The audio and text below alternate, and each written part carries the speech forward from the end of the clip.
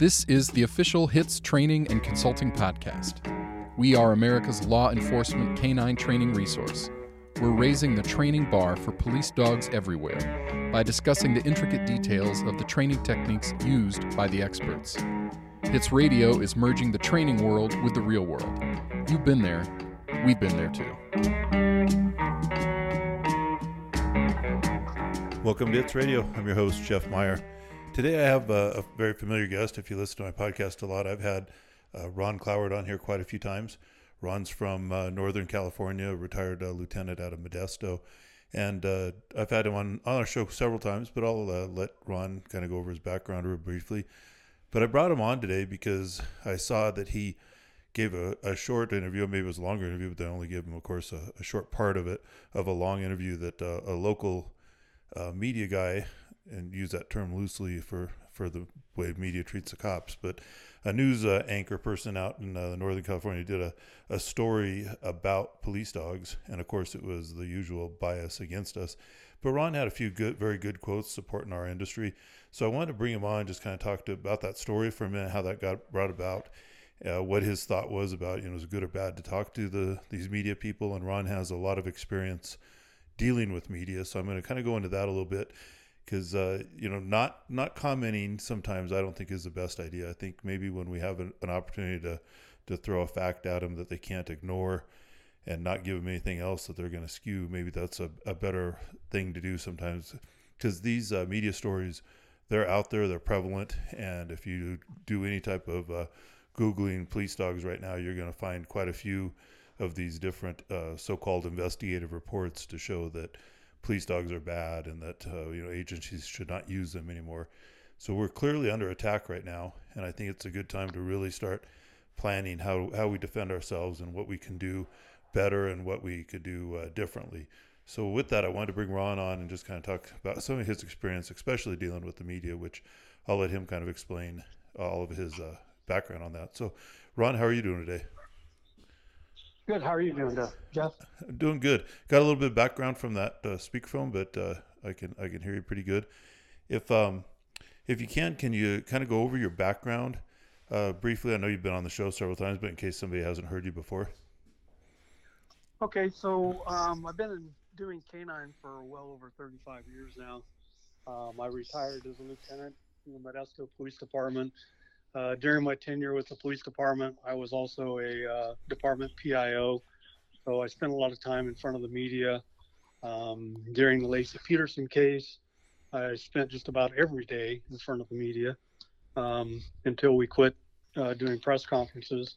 So I have a lot of experience with dealing with these guys and knowing that they always have an angle. They're always going, after one particular point, and I was always taught and trained that you have your basically your agenda or what it is you want to get out, the message you want to send, and stick with that message. You might get that same message out, but say it in 5 or 6 different ways. So that's my experience level in dealing with the media. So I agree with you. I don't think that always the best answer is no answer. I think I think we do ourselves a lot of harm, because if we don't give them something, they're going to go out and find something. So I had no problem. He called me and said he was looking for an advocate for canine and wanted to find somebody and talk to me, and I agreed to it. So he came over here and met with me. And the story, I was thinking on the story, I was thinking about putting a link in the show notes. I'm kind of going back and forth because, quite honestly, I don't want to give this guy any extra clicks for his 30-minute hit piece, because it's weird. In fact, you and I were talking about if people haven't heard it, it's so slanted. For instance, I think he described a robbery suspect as somebody who was saying mean things to a store clerk while he was shoplifting, but not calling it a robbery. So, just to give the listeners an idea of how slanted it was. Clearly not nothing that's going to do us any favors. But I know you knew that going into it, but I like the fact that you stood there and gave him some of defended us. Going back to some of your training, at some point, I'm sure as you promoted, some point they told you they wanted you to be the PIO. What was your reaction to that at first? At first I was like, you want me to be a PIO? I don't know anything about it, but they sent me off to several different schools, and I learned how to do it and deal with it, and I kind of had fun with it, especially during the Peterson case. I made Diane Sawyer angry one morning. I mean, just stuff like that. So it was kind of like, it was kind of a good time in that aspect, during a very bad time for the Rocha family and all. Um, but I mean, I felt pretty comfortable with it, and I just don't give the media what they want. I always give them what I want to give them. So that's kind of the way I was taught to Yeah. deal with them. So I guess where I'm going with this is, like I know over the years, especially I was in Patrol K9, we'd be on a big scene. And I remember one time we were putting our equipment back in the trunks of our car, and a newspaper guy walked over and wanted to start asking me questions. I told him, go find a PIO and get away from me. Probably, and it was 2:00 in the morning. There was no PIOs. Probably would have been better just to give him a quick snippet of what we did and sing our praises, because we had just caught a real bad guy. But my thought then was, I don't even want to go near him. I think that's probably what a lot of people think. But if somebody is going to talk to the media without any training, can you kind of just give a little bit of you're saying don't give them anything that they're going to change. What is it that you were trained, to avoid? What, loaded questions, I imagine, and stuff. And you basically, I'm sure, have a pre-thought idea of what you're going to tell them. Well, you avoid the kind of questions where they're trying to back you into a corner. So those kinds of questions you just kind of avoid. And when they're asked, basically, like I said, you come back with your message of the interview. So, I mean, like he asked me at one point in this interview, he says, what do you say to the people that say they should abolish K9? And I knew he was trying to kind of back me into a corner to say something about it. And all I came back with was, I said, well, those are the same people that wanted to defund the police, and we've seen how that worked. Yeah. So, I mean, it really gave him nothing. But yet I answered his question because it is pretty much the same people. Yeah, absolutely. So that's kind of, and I would caution people if you're not trained to deal with the media, and then a lot of policies are out there too that dictate whether you can or can't. Sure. But before I ever talk to anybody, I always kind of formulate my own game plan. So I already knew when he got here that day where this conversation was going to go and how I was going to handle it. Yeah. In fact, I told him when he got here how it was going to go and how I was going to handle it. So, I mean, he kind of knew straight up, that was what he was going to get. So, but I caution people, if you don't know how to deal with them, and you just don't want to get yourself painted into a corner. So a lot of times if you're the copper on the beat and you've got something going on and the media walks up, I would avoid it and just let them know, hey, you can check with our PIO in the morning. And they'll give you any information that you need, that kind of thing. And I would caution people to jump into it. Okay. And it's a very adversarial relationship by what I would say, because of the way the media treats police officers. So it's really not that different than going in and testifying in a trial, just being careful with your words and listening to what they're asking and giving them the information to answer their question, if you're going to answer the question at all. Right. Yeah. Like I said, you want to be very careful on how you answer questions. And again, don't allow them to paint you into a corner, no different than you would want a defense attorney to do that to you on the stand. And I know before we started this, you mentioned that you told that reporter he wasn't going to be able to misquote you. So you also are, I'm sure, you're very careful with the words you're going to choose, so that way they can't turn them around or edit something out of what you're saying, I assume.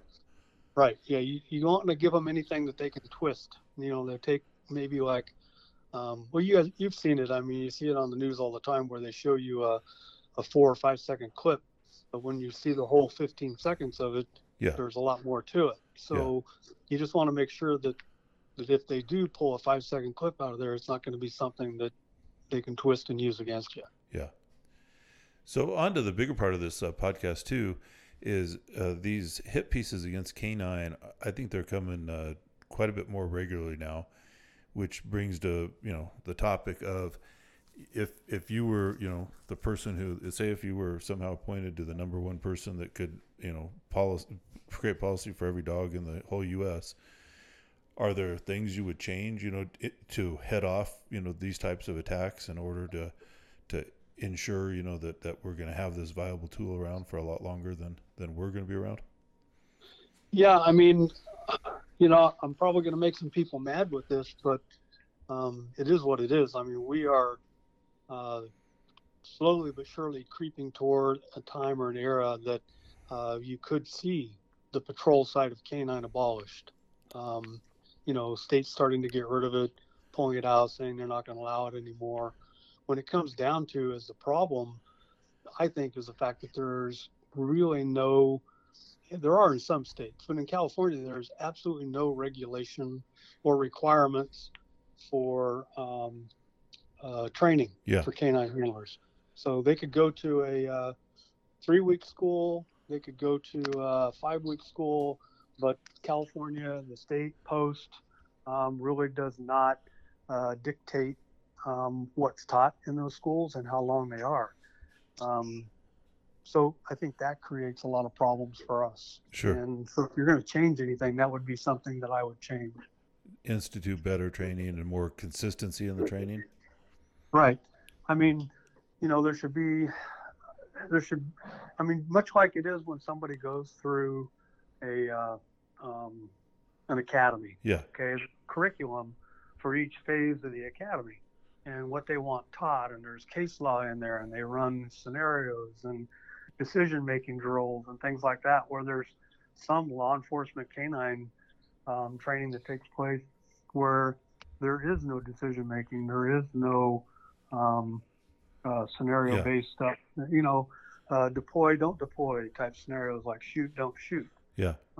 That kind of stuff. So it just doesn't happen. So, I mean, I told this guy, I said, if there's a perceived problem in law enforcement canine in California, then the way that it needs to be fixed is for the legislature to enact some type of mandatory training for canine handlers. And has that been discussed at all in California?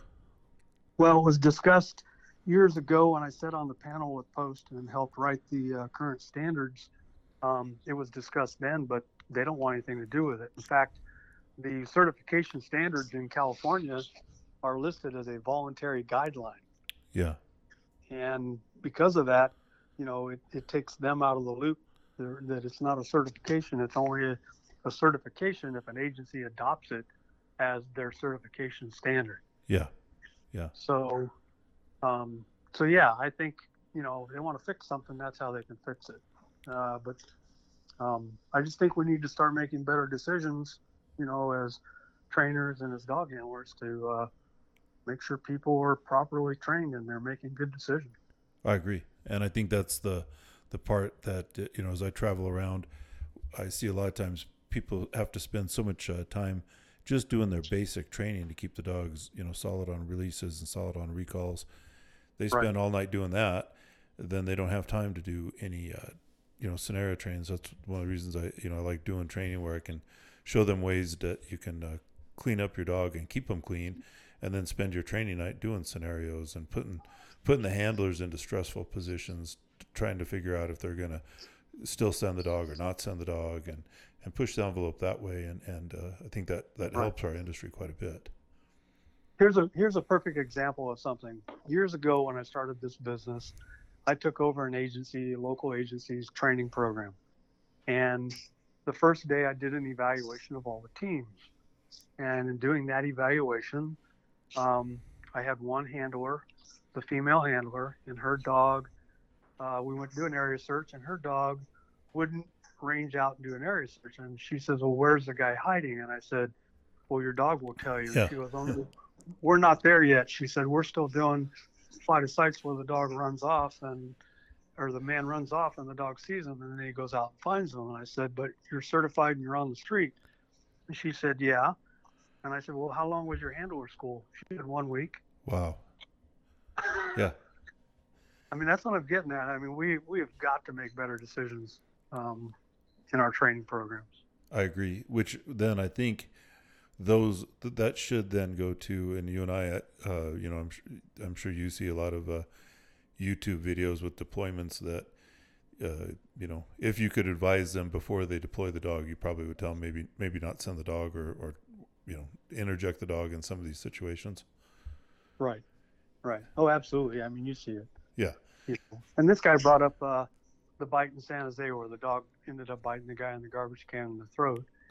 And he made a comment. He goes, "Well, that was an ugly bite." And I said, "Every dog bites an ugly bite." Yeah. I said, "I've never seen a pretty one." I go, "But this guy set the context." I said, "He made the decision, the choice not to surrender, and they made an announcement." Yeah. And I said, "So, and how many announcements did he make?" And he goes, "Well, I think there was more than one." I go, "I know there was more than one." Yeah. I said, "So, yeah," I go, "it was ugly, but he made the choice. He's the one that stayed in the garbage can." Yeah. Yep. So I mean, I didn't know what to tell the guy other than So he actually did say in that story too that I, advocated for the San Jose police, canine unit in that bite, and I did because I don't think the guy did anything wrong. Yeah.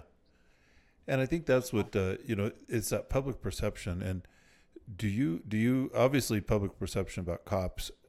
I honestly don't think overall public perception through all the crap we've been through in the last few years, the big majority, I think they still like us, but the media is now spun, their tale about how a lot of us are bad. Do you think that is starting to creep in to policy decisions for canine? You kind of mentioned it before, you're worried about agencies getting rid of dogs. Yeah, no, I don't think so. I think, I kind of agree with you. I don't think that there is as many people that hate canine as we think they are. They are a very vocal minority, and the media gives them a voice. And because they get that voice, it sounds like there's a lot more of them than there is. But we have something happen around here. Like there was a canine that just died here locally at Parvo. Something that's very, not very common. It happens, but it was a patrol dog. He had just finished patrol school.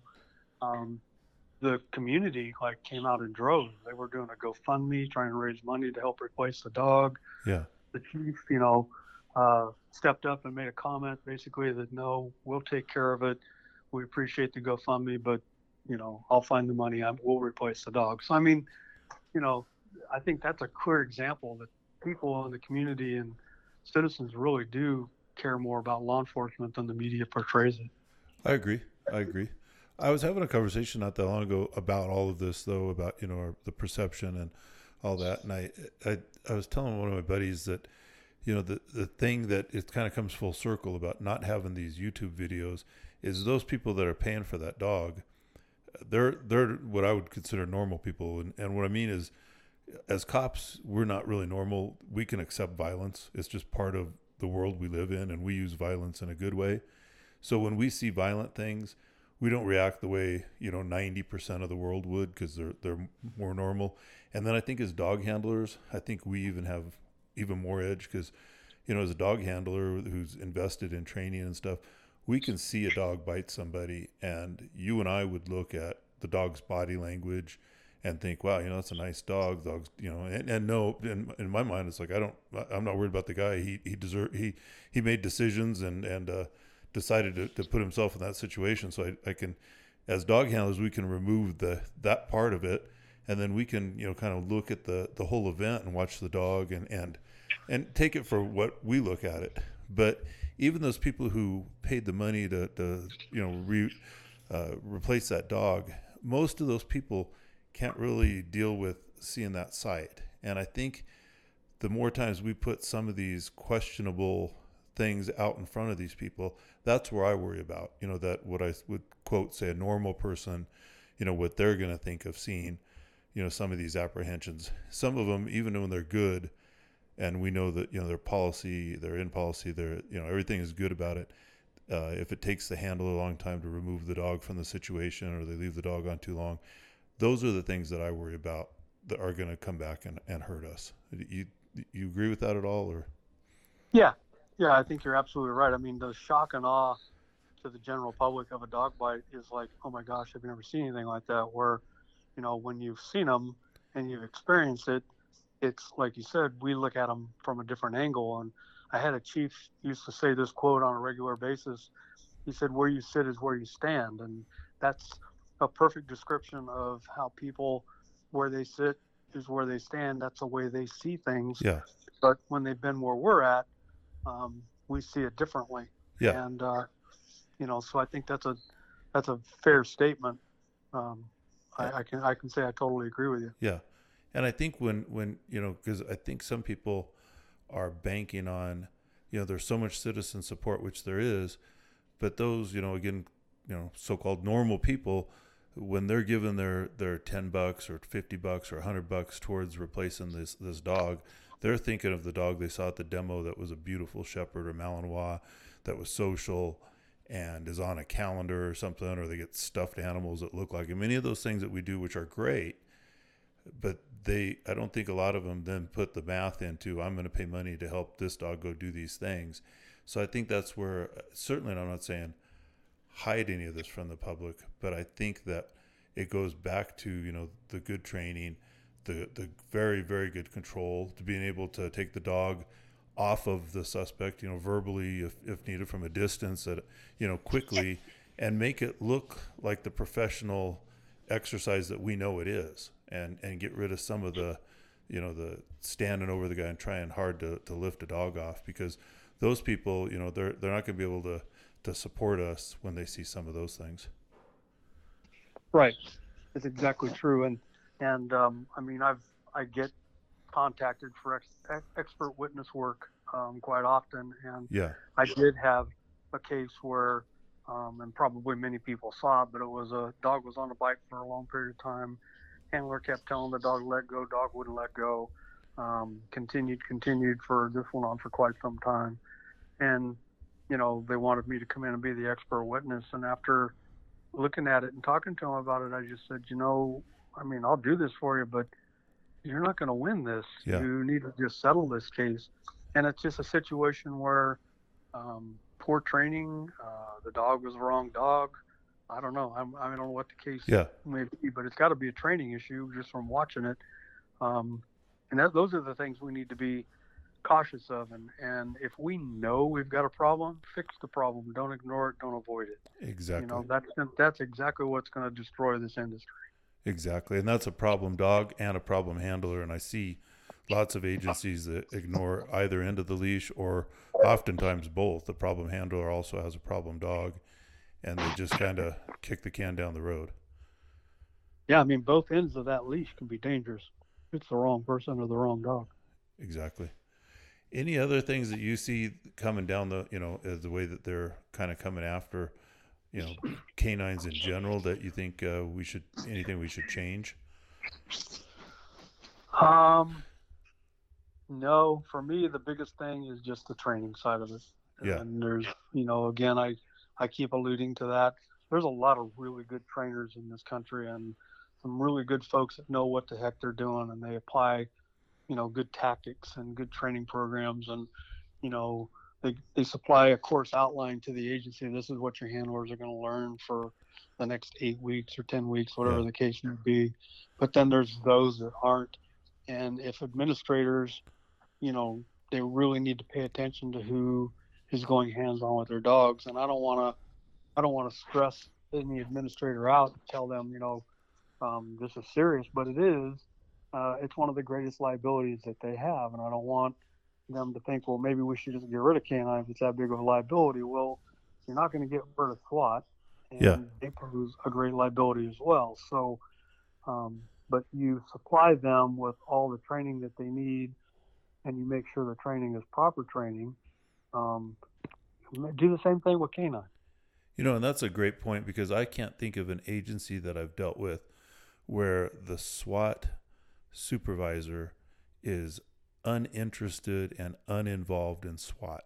I can't think of a single one, but I could think of, what would you say, half of the canine sergeants in the country really don't care about canine or what they do, and rarely go to training, if ever. And usually it's a side job they have amongst their other duties. Yeah, I don't know that I would use the word don't care, but what I would say is that they've been shoulder tapped in the hallway saying, hey, you're going to take over canine. Because doing these supervisor, canine commander, courses around the country, and we do quite a few of them. What I find is the people do care. The ones that are in there, they care about what they're doing. The problem is they don't know anything about it, and they've been given that assignment along with the motor unit, along with the SWAT team, along with school resource officers, and so they're so spread so thin, they don't have the time to go and give their canine program. So I've got agencies that I haven't seen the canine supervisor in probably 2 years. Well, and that's what so I think the ones that are going to your class, obviously they care, but there's a lot of times where I go and do e-collar classes, and it's a transformative process for the dogs. We're putting a lot more control on the dogs than they had before. I mean, you've been to our class and see that. I mean, it's kind of a big deal for some of these agencies to have some out of state instructor come and do it. And I don't know, maybe half the time the sergeants will show up for a short period of time, and there's the ones where the sergeants are there the whole time. But I've been to several where the sergeants are there. If they're there at all, they're there for a very short time and not really interested in the whole process, which is surprising to me to think. You spend a lot of money to arrange this training, even for just quality control. You'd think you'd want to be there and make sure that this instructor knows what they're doing and you're getting your bang for your buck for it. But right. I mean, years ago, I was doing an audit for an agency going through their canine program, and it was in California. And I sit down and I interview everybody and I ask them, questions about their program and how it's running. The supervisor, I asked him, I said, I noticed you don't go to training a lot. He goes, no. He said, I quit going because every time I showed up, they did things differently. Ding, ding, ding, ding, ding. I asked him, I go, don't you see that as a red flag? And he goes, well, I guess it could be. And I'm like, well, of course it's a red flag. So, I mean, that's what I'm talking about. They give up maybe for the wrong reasons. They think that by being there that it's having a negative impact, but it really doesn't. I mean, I've got agencies here that their supervisors are at training as much as their handlers. Yeah. And it makes a difference in their program. Absolutely does. Absolutely. And then the handlers also then feel supported in what they're doing. They feel like there's a buy-in from their department. Yeah. Yeah. And they're not just kind of doing their own thing and nobody cares, because seems like those are the agencies that also have the problem handlers who on training days, are there for part of the time and then knock off early or leave and go do something else. Cause there's not some people need to be, have their hands held. It seems like in canine, that's not that many of us. I've always thought that was a cool thing about canine, is that you can have 40, dog handlers in a big seminar, and none of them have any rank at all, and everybody works their ass off the whole time because we just like what we do. But there are some people who I think sometimes need to have a sergeant there to make sure they actually do their work. Right. But I think those are all good information. I think if taking anything away from this podcast, I think maybe this is just a good time, watch a couple of these hit pieces that are coming out. If you haven't had one in your area, you will, because they're coming out all over the country. And there's a couple of national sites that did some online investigative journalism. So look at all those. If you're listening to this podcast, spend a little time looking at what they're saying about our profession, and then apply it directly to your agency and your situation, and figure out, if they come to my department, can my chief or my supervisor explain why that doesn't apply to us? And I just think it might be a time for a little self-reflection, because everything in our profession right now there's no common sense anymore. When we have places where you can't throw gas during a riot, I think everything's on the table right now. Would you kind of agree? Right. No, I agree. Even with this particular case and from this guy in the Bay Area, he was talking about the demographics, and the areas that he was talking about, that is their demographics. So if you have and so knowing that information, like he went after the African American and the Hispanic and saying how they were basically being more of them bit than anybody else. And I told him, I said, well, there are statistics across the country that show that that's not true. I said, but these areas that you're talking about are predominantly Hispanic or predominantly African American. So of course there's going to be more bit there, because that's the demographic of the area, and it's high crime in both those areas. Yeah. So to take that negatively and go after the department or the canine program, it's just not a fair overview. So yeah, I think you're right. I think you watch these hit pieces and you know what's going on out there. And if somebody contacts you, be prepared to address those demographics. Yeah. And talk to your supervisors now. So that way, your chief knows what's going on. Or also, that way, sometimes these phone calls come in and either the PIO's office or supervisor, whoever will answer without doing their research. And I think just being out ahead of all of it could be what could save this profession. Right. I agree. But what I do worry, and you mentioned it too, just kind of wrapping it up, is I'm not a sky is falling kind of guy, but I really do worry, that, some state, either, my state is just as crazy as your state now, but one of these states is going to do some blanket, no more, patrol dogs that bite people. And then I just worry about how many times that domino will fall after that, or agency by agency or anything else. Because I've seen a few, even in our state, I've seen a couple of larger agencies that have dramatically cut their canine units already. And right. And I told this guy, I said, there's a lot more people whose lives were spared that were bit by a dog that had not been a dog there. We probably would have had to shoot him. Yeah, and those are things that, when we're involved in those are stats we need to track and write up and make sure we have all those at our disposal. So again, when this, either, and the politicians are looking at it too. So I mean, it's not just the media. Some of these, Washington State was very close to losing theirs. So it's just, I wanted to bring you on just to kind of talk about that and how to deal with the media, and then maybe just remind everybody that this is a good time, at the end of the year, to take some time to really look at your policies and compare them, your policies and your practices, and compare them to, what's going on some of these news stories. Right. Yeah. Policies, practices, and training. Yeah. What are you doing in your training program? Yep.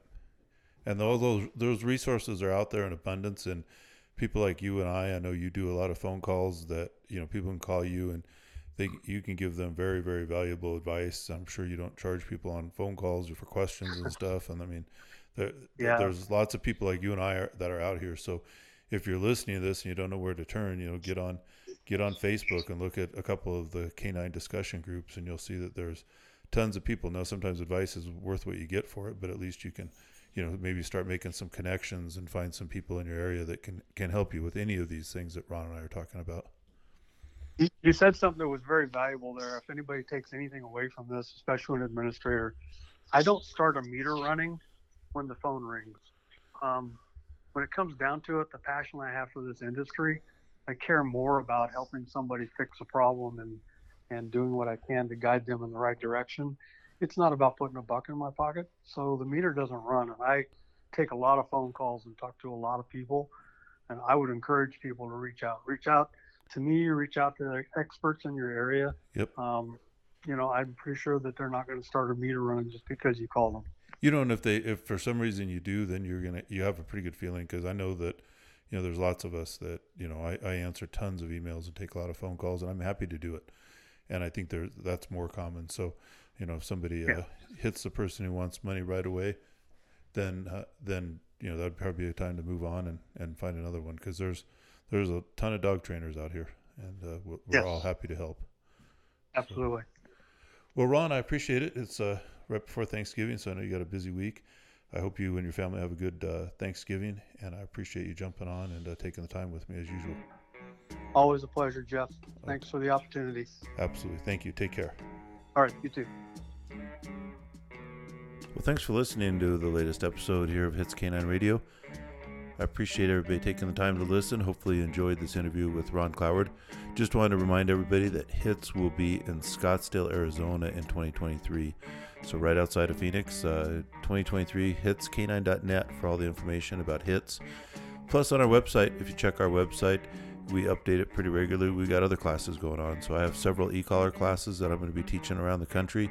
Those dates are starting to fill up. If you're interested in doing an e-collar class with me, coming to your town and teaching a 3-day e-collar class, just reach out to me. My email is jeff@hitscanine.net. I'm starting to book my schedule for next year, so if you're interested in doing that, get a hold of me and we can get you on the schedule. And we make setting up classes for our working dog classes through our company very, very easy. You just host the class. We give you a little bit of logistics to help us out with, comp you a spot for setting it up for us, and then we handle everything else. So very easy. We have a lot of different classes. We can come to your agency, your area, and host. That information is at hitscanine.net also.